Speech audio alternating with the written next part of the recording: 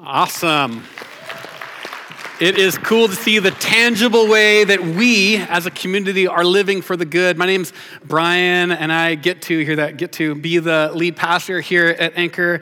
And I'm excited to be with you this morning as we continue our generous teaching series. Last week, I was at our Lincoln congregation. John spoke here. It was fun to be with him over here, but I'm glad to be back. Don't tell Lincoln. I'm glad to be back. I'm glad to be back. So the idea for this generous series, really the principle goes back to 2 Corinthians chapters 8 and 9. And I think John kind of elucidated that, shared that with you last week. And the principle, the thing that's happening in 2 Corinthians chapter 8 and 9 is Paul is talking to the Corinthian church about what it means to be generous. You see, the Corinthians had come to follow Jesus and were sorting out what it looked like to be followers of Jesus. But then while they were figuring out what it looked like to be followers of Jesus, and as Paul was leading them, counseling them, pastoring them in that way, something happened in the city of Jerusalem. There was a great famine in the area in the city of Jerusalem, and Christ followers in Jerusalem were suffering. And so Paul, in 2 Corinthians chapter 8 and 9, tells these Jesus followers in Corinth that they should pony up, get some money together, and give towards the people that are suffering in Jerusalem so that they don't have to suffer anymore. But the reason he gives for it is important because if you've listened to the radio, if you've watched TV, you're very used to pledge drives and calls for giving. What Paul does is very significant. It's unique to Jesus followers. He says, the way to become generous, in summation here, the way to become generous is not by looking deep within yourselves and finding some modicum of mercy and giving out of that self kind of like developed discipline of mercy. Paul says something different. Paul says the way to become generous is to not look deep within yourself, but to steadily look at the one who alone is generous, who is God. And as we look at the generosity of God and understand that he is generous because he so loved the world that he gave his one and only son so that anyone that believes in him should have eternal life. When we understand the generosity of God seen in the face of Jesus, we in turn become generous. It works like that. Sometimes slowly, sometimes quickly, but it always works like that if we are focusing on the one who alone is generous. So we're taking this principle found in 2 Corinthians chapter 8 and 9 and orienting it towards kind of the three core areas of our life with regards to resources. Time, we talked about last week. Treasure, we're talking about next week. And talent, we're talking about today. See that alliteration? Are you proud? I didn't develop it. I got to own that. So we're talking about talent today.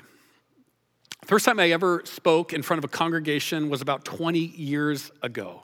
I didn't know how to do it. I was a new Jesus follower. It wasn't, honestly, if I was to be honest, that familiar with Scripture, but the church I was going to, which was in a suburb of Ellensburg, you heard me right, a suburb of Ellensburg,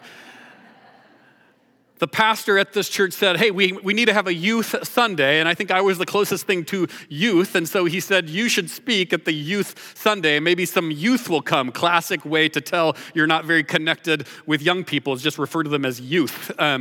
So anyways, I was the youth speaking at Youth Sunday, and I didn't have much experience with teaching at all and didn't have that much familiarity with the Bible. I knew I loved Jesus, and the pastor knew that, so he said, you're up, Halfordy. And I said, what do I do? He said, well, you pick a passage from Scripture, you pray, and then you prepare. And I said, well, that sounds easy, still don't know what to do. He said, you'll figure it out. So I opened up to a book that I probably couldn't pronounce. Now I can, fortunately, years later and some graduate level training, Colossians. And I opened to chapter 2 and I read this passage of Scripture that was powerful for me there. And I read Paul saying, be untied in love. Be untied in love. Oh, powerful. Great work, Paul. Genius. Be untied in love. Be free. Hide it under a bushel. No, I'm going to let it shine. Be untied in love. Wave to the person that's far away. It doesn't even matter if you don't know them. Wave to them. Be generous with your words. Be untied and free. Don't be all knotted up with your love. Be untied with your love. This verse that Paul wrote was compelling to me. So I wrote a whole sermon on what it meant to be untied in love. And the Youth Sunday came up and I spoke because I was the youth speaking at the Youth Sunday. Turns out his ploy worked. The pastor's ploy worked. There was a congregation full of really my friends because I invited them. And so it was a Youth Sunday. They were there and the rest of the congregation was there as well. And I gave this teaching on what it meant to be untied in love. And I saw people moved. People were opening their Bibles and flipping through and talking with each other. And I know I was striking a chord. I could tell. And I think I saw a couple people in the back, their eyes glassing over. And it wasn't that they were nodding off, that they were nodding and feeling it on an emotional level. Things were clicking. I could see my destiny was written. I was going to be a teacher, a preacher. It was going to happen. And later in the day, my friend, or my roommate, said, Brian, hey, what translation were you using today? And I, of course, knew that something had happened in his heart. And as a future pastor that I now knew my path was set towards that, I said, well, if there's something that struck you, we can talk about it. Would love to kind of help unpack what might be going on in your heart. He said, there might be something going on in your heart after you read it again. Why don't you do that and then we'll talk. And so I went into my room and I opened my Bible and I read the passage that I had read every time in preparation, and it said, be united in love. And I said, what's the big deal? United in love. And then I realized that's not the word I had read before. I looked to my other Bible and it said, be united in love. And I was like, well, how did I read it before being untied? Surely there was a misprint. No, there was more a problem with my reading. So I had written this sermon on what it meant to be untied in love when here's what untied means. Here's what united means. I had preached a sermon on the exact opposite of what the verse meant. All of a sudden, the people crying in the back row made sense. I called the preacher. I said, hey, I think I made it. We know. We all just let it. We were just kind of said, should we call him? No, let's keep going. Why am I sharing this story? It's because I think it was a little unwise, if I'm to be honest, of that pastor who I love and respect to give me the pulpit. It was kind of like giving a toddler a nail gun and say, go build a house. You know, I'm like, bing, bing, bing, bing, bing, you know. But there's something there that I think is actually quite beautiful. He understood that the church community is not a place for the perfect to perform, but a community where your gifts can be developed. I want to say that in because this is very important, Anchor. This needs to be true of us. This is not a place where the perfect perform. It's a community where your gifts can be developed. Obviously, there needs to be pathways and preparation and time spent and intentionality. But if we put a ceiling on your giftedness that God doesn't put a ceiling on, then we are actually standing in the way of what God is wanting to do. We don't want to do that. In fact, this is one of the major questions we ask at Anchor is how can we help people find their way to grow in the giftings God has given them? And so to this end, like next year in September, we're starting this internship. We're trying to build out this infrastructure, intentionality, and have some real wins for the person stepping into it because we want this place to be a place where your gifts can develop. The word talent, it means special, natural ability, aptitude, gift committed to the one for use and improvement. And as Jesus followers, we know that the word talent might reflect natural ability, but as Jesus followers, we're given spiritual gifts, things that the Holy Spirit gives us that are for His glory and for service to others. This is something that no one is excused from and everyone is included in if you are a Jesus follower, this idea that we are gifted. I love the etymology of the word talent. In our pre-gathering prayer, we're all praying together, and I was saying, I mentioned the word etymology, and they're like, I think I had that for sushi one time.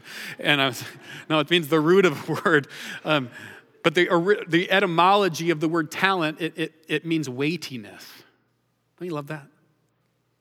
Some of you are like, I've been trying to shed my weightiness. But this is what it means, is that you carry this weightiness. You carry this weightiness of God's deposit within you. Don't let the person who shamed you or said there's not a space for you be the one who defines your pathway forward into the future. God has given every one of you spiritual gifts. And one of the main things here at Anchor we want to do is to find that weightiness that God has placed within you and fan the flames on it and create a pathway for it so that you can grow in the area, not where you're not gifted, but the area where you are gifted. So to this end, we're going to be looking at a passage of Scripture in 1 Peter, chapters 4, verses 10 and 11, and this is probably one of my favorite books in the New Testament. I don't know if you're supposed to have favorites, with the Bible, but it is. And in fact, we're going to be doing a teaching series on this whole book in January. So this might be familiar if around March, we'll be getting, so just try to remember this, and you can compare this one to that one. But 1 Peter chapter 4, verse 10 to 11, a little bit of context. Peter is writing to this group of small house churches in what is now modern-day Turkey. This is about 2,000 years ago. Peter is writing to this group of house churches in modern-day Turkey, and they're all suffering some type of external opposition by the Roman government, by the Roman Empire. There's this pressure of social ostracization, not outright persecution of putting them, on some type of trial and have their life threatened, but more of social pressure, like you didn't get the job kind of thing. You're kind of outcast by your old friends kind of thing. And this is becoming normative for this community. And what Peter's wanting to do in his first letter is encourage them to stay the course, to understand what it means to be a Jesus follower. In chapter 4, verse 10 and 11, he says, each of you should use whatever gift you have received to serve others as faithful stewards of God's grace in its various forms. If anyone speaks, they should do so as one who speaks the very words of God. And if anyone serves, they should do so with the strength God provides, so that in all things God may be praised through Jesus Christ. To him be the glory and the power forever and ever. Amen. Amen. We're going to be looking at three different aspects, three different kind of windows into our giftedness from this passage today. And we're going to be actually looking pretty microscopically at some words. But the first aspect we're looking at is the humility of our gifts. Then we'll talk about the confidence of our giftedness and really the goal of our giftedness. So humility and our gifts. We're going to have three words here in that first verse that really kind of like help us understand that how we should interact with humility with regard to our gifts. Verse 10, it says, each of you should use whatever gift you have received. We'll stop there, received. The word received is jarring to us Americans. We love the concept of the self-made man or the Cinderella story without the fairy godmother. Because, Cinderella, she got to sweat if she's going to get to where she needs to go. That fairy godmother, she gives the easy pass. And so fairy godmother, get out of here. We need you to start in a garage, Cinderella, before you get to that high rise. We need you to sweat. We love that story of the garage origin story where people sweat, strain, develop grit. They're self-made men. Joseph Heller, the author of Catch-22, maybe you read that in college, he mocks the idea of the self-made man, saying he was a self-made man who owed his lack of success to nobody. I love that. Heller understood that we're all indebted. We all are indebted, that none of us are self-made. But even with the myth of the self-made man kind of being exposed as exactly what it is, a myth, we still run by it. We set our hearts by it. We value it. And so we have Elon Musk, who has publicly recommended anybody that wants to accomplish anything start practicing an 80 to 100-hour work week, saying that nothing of consequence has happened with a 40-hour work week. You got to be willing to sacrifice at your physical expense if you want to see greatness happen. And the once CEO of Yahoo, Marissa Mayer, confessed in an interview that she was regularly working 130 hours a week. That's upwards of an 18-hour work week. Maybe you've heard the Japanese word karoshi, which means to work oneself to physical death. Began to describe a phenomenon in Japan, but is now really a worldwide phenomenon. And in the midst of this, us valuing sacrifice of our bodies for the sake of work so that we might be esteemed as great in whatever culture we inhabit, in the midst of this valuation of the self-made man and the Cinderella story, sans fairy godmother, in the midst of this, Peter tells a different story. He tells a small cadre of Jesus followers who are being pressured and ostracized almost 2,000 years ago that they have received something. Hear that? Received something as free. That is not the merit of their accomplishment, but it is a free gift that God has deposited within them. Free. He connects the word received with the word gift, the gift you have received. And that word gift in the Greek is the same word that Paul uses if you're familiar with the Bible in 1 Corinthians chapter 12 and Romans 12, where Paul's talking about spiritual gifts, gifts like prophecy, tongues, encouragement, mercy, teaching, shepherding, contribution, all these gifts that are described in both of those areas is what Peter has mentioning in mind here. The gift you have received. This means something significant. That in a context of overwork, God wants to freely give. And not just he wants to freely give to some that have noticeable, visible roles, but he wants to freely give to you. He wants to freely give to you. He wants to freely give to you. In fact, he has given all of us who call on the name Jesus and trust in him and follow him spiritual gifts that we are to grow into. Here's the reason why this connects with the idea of humility, is because we didn't work for it by our own strength. Do we need to develop it? Yes. Do we need to grow in it? Yes. Were we given it by our own strength, according to our own merit, because of our resume? No. It's free. It's a gift. Something for us to grow into, but that means humility with our gifts. We don't put ourselves on the pedestal, and this isn't a place where the perfect perform. It's a place where we grow in our gifts. Second aspect of how we understand this passage to be describing a humility with our gifts is almost the exact next word. It says, you have received, he said, you received what? To do what? To serve others. To serve others. The Greek word there is diakono, which just means house servant. This idea that your role is to serve. It's not something you do on a Monday night one time a month. Sometimes you call out sick because you're just tired and you think you might be sick, so you say you're sick. But no, it's an identity you embrace. I am a servant. Some of us have felt that time where we know God's calling us to step into this thing, but we know it's also going to be sacrifice. And in those moments, and I think we've all been in those moments, we might need this simple refrain just to memorize, to etch in our heart and in our head, I am but a servant in God's house. Those times where you're being invited into growing in your gifts and it costs a little bit more time that you would rather dedicate to the virtue of Netflix. And at those times where we might need to just remember, I am just a servant in God's house. Yes,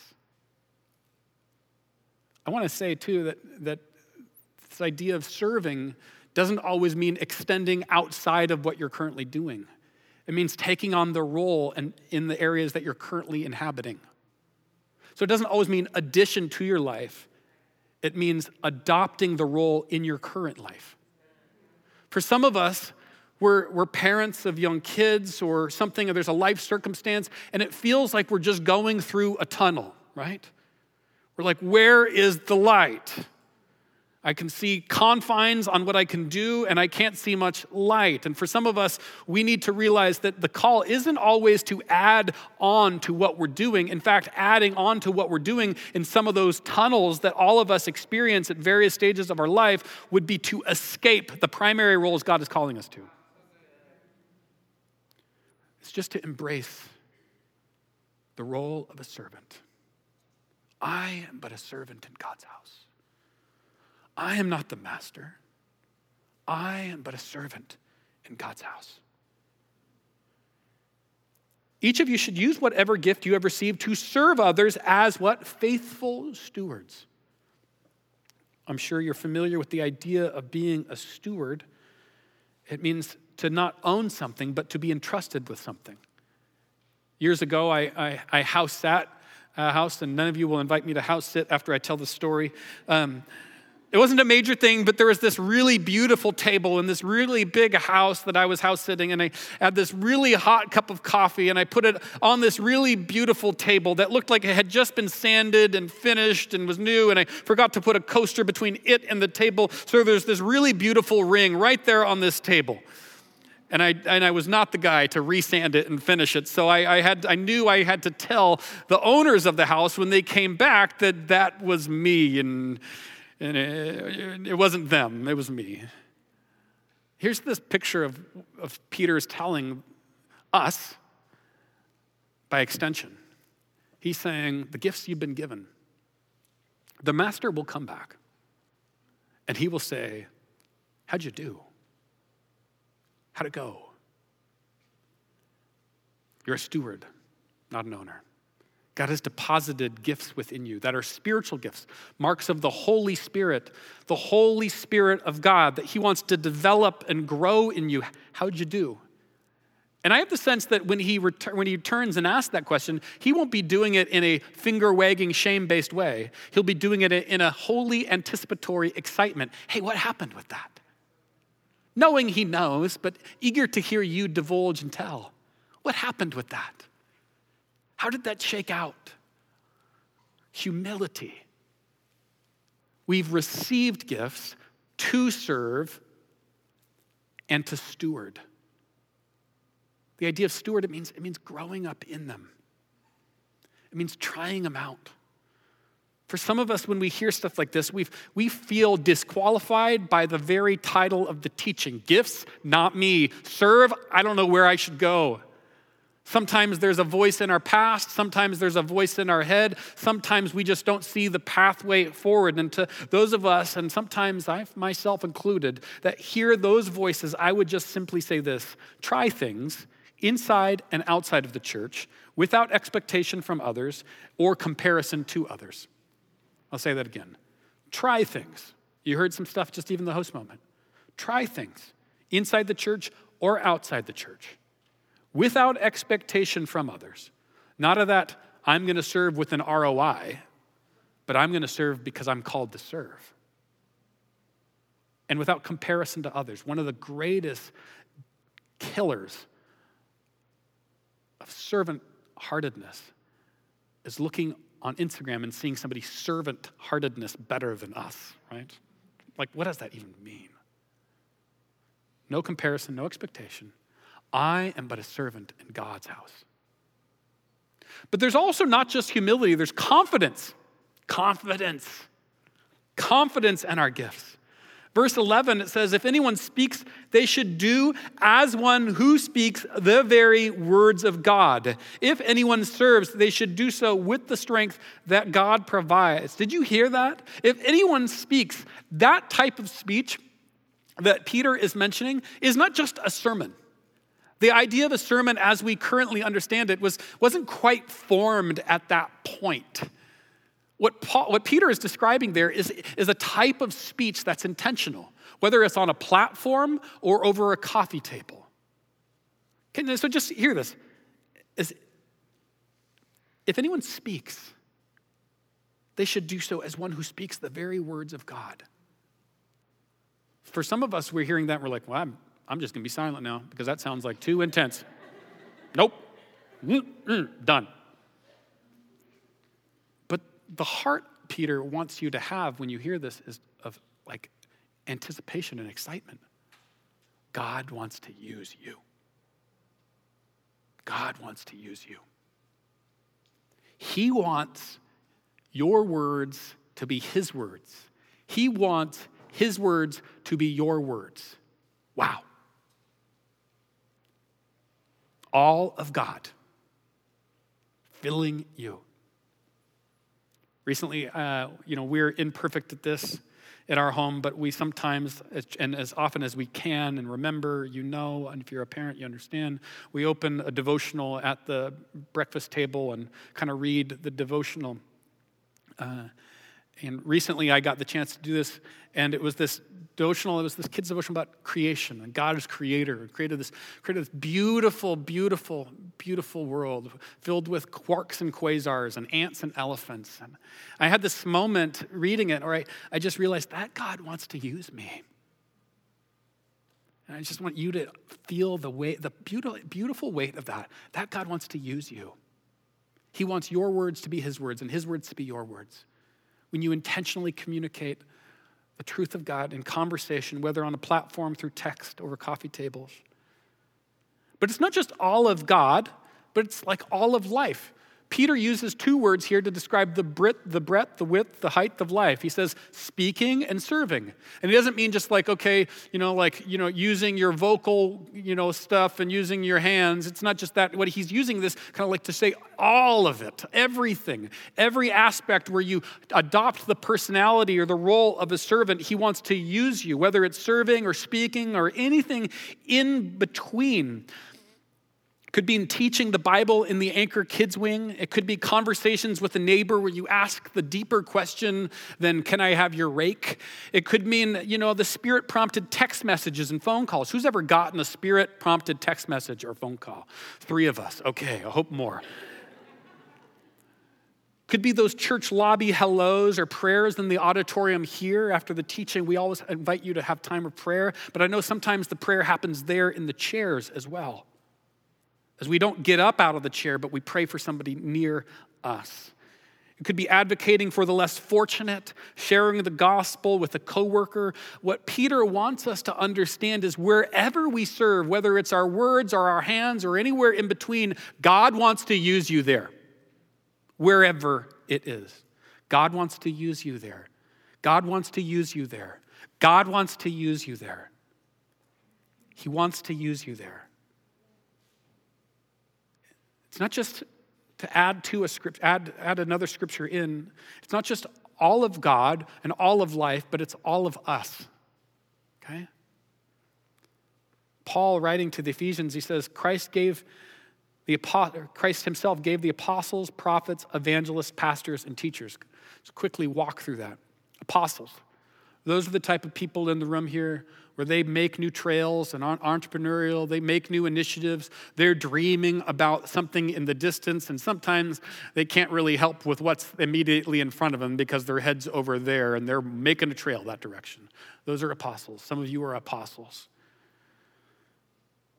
Prophets, people that speak up for the less fortunate, who can name and see injustice and want God's kingdom to come where there is currently wrong happening. Sometimes prophets have pictures in their heads, or when they pray, there's images or words from Scripture that they share with others. Evangelists, they can't stop talking to other people about the goodness of God. And pastors who care for others, who sometimes are able to listen in a way where you feel so ministered to, even though they don't say a word. Pastors and teachers, people who take this top shelf theological term and bring it to the bottom shelf so everybody can understand it. And God has given us all of himself for all of life and all of us, for our building up. Gifts. In fact, I just want to give a little plug if I can. Since we started this thing called Anchor, we've had this dream of not just great stuff happening here, but great stuff happening where you live. And so maybe it's like there's kids that have parents that work late and they need tutoring, and you see this need there in your neighborhood, and you're like, oh, I could, but how would I? Or maybe it's single parents that are trying to put life together, and it's incredibly difficult. And so we've developed this idea called neighborhood initiatives. So I just want to say, if you have a dream that as something that's not just here, but there, we want to empower that. We want to resource that. We want to give you like money and training so that you can step into the dream God has put on your heart. Serving doesn't just happen here. It needs to happen here, but it doesn't just happen here. It happens there. It happens where you live. So just kind of to say this, there is no reason, this is important for us to understand, there's no reason for us to be timid with our gifts, but there's every reason for us to be humble. No reason for you to be timid with regard to your spiritual gifts, but there's every reason for you to be humble. And there's no reason for you to be arrogant, but there's every reason for you to be confident. Think about the power that would be unleashed if we embrace the humility of 1 Peter and the confidence in 1 Peter.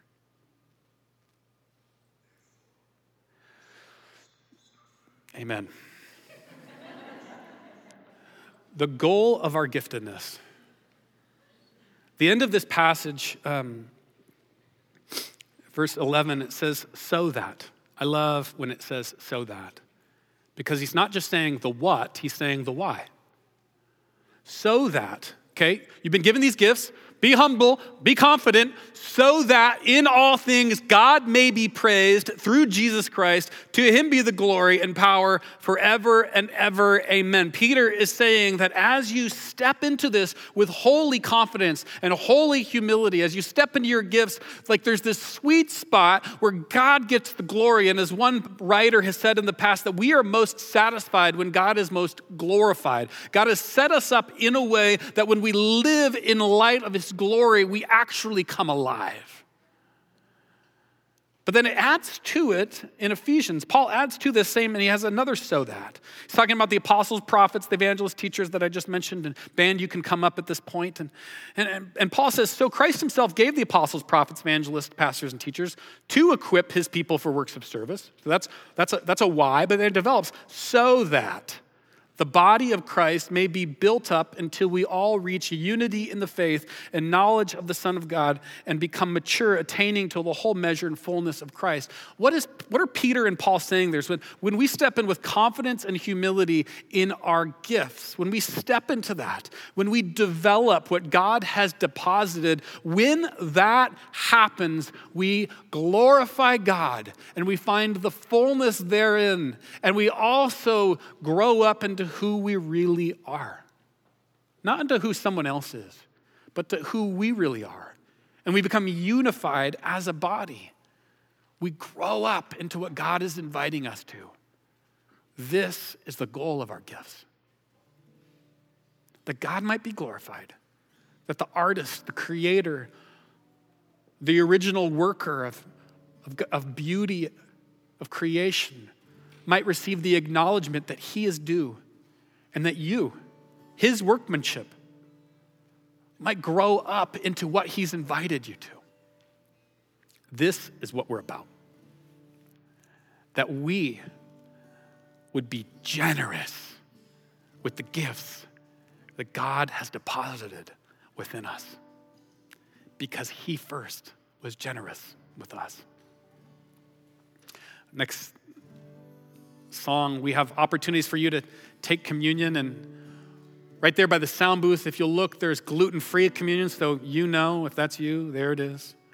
But here's communion. Here's what communion is.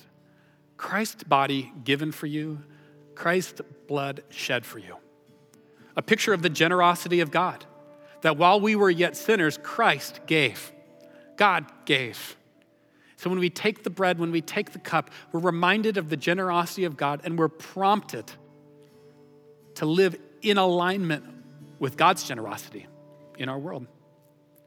We have prayer stations there in front of the black walls there. And we don't want anybody to leave with a prayer need without getting prayed for. So that's for you. I want to pray for us as we step into the song and step into the communion and the prayer, because I know there's people that have counted themselves out. And I want you to hear the voice of the Father that counts you in. So just close your eyes and open your hands. Spirit of the living God, hover over us. Hover over the chaos.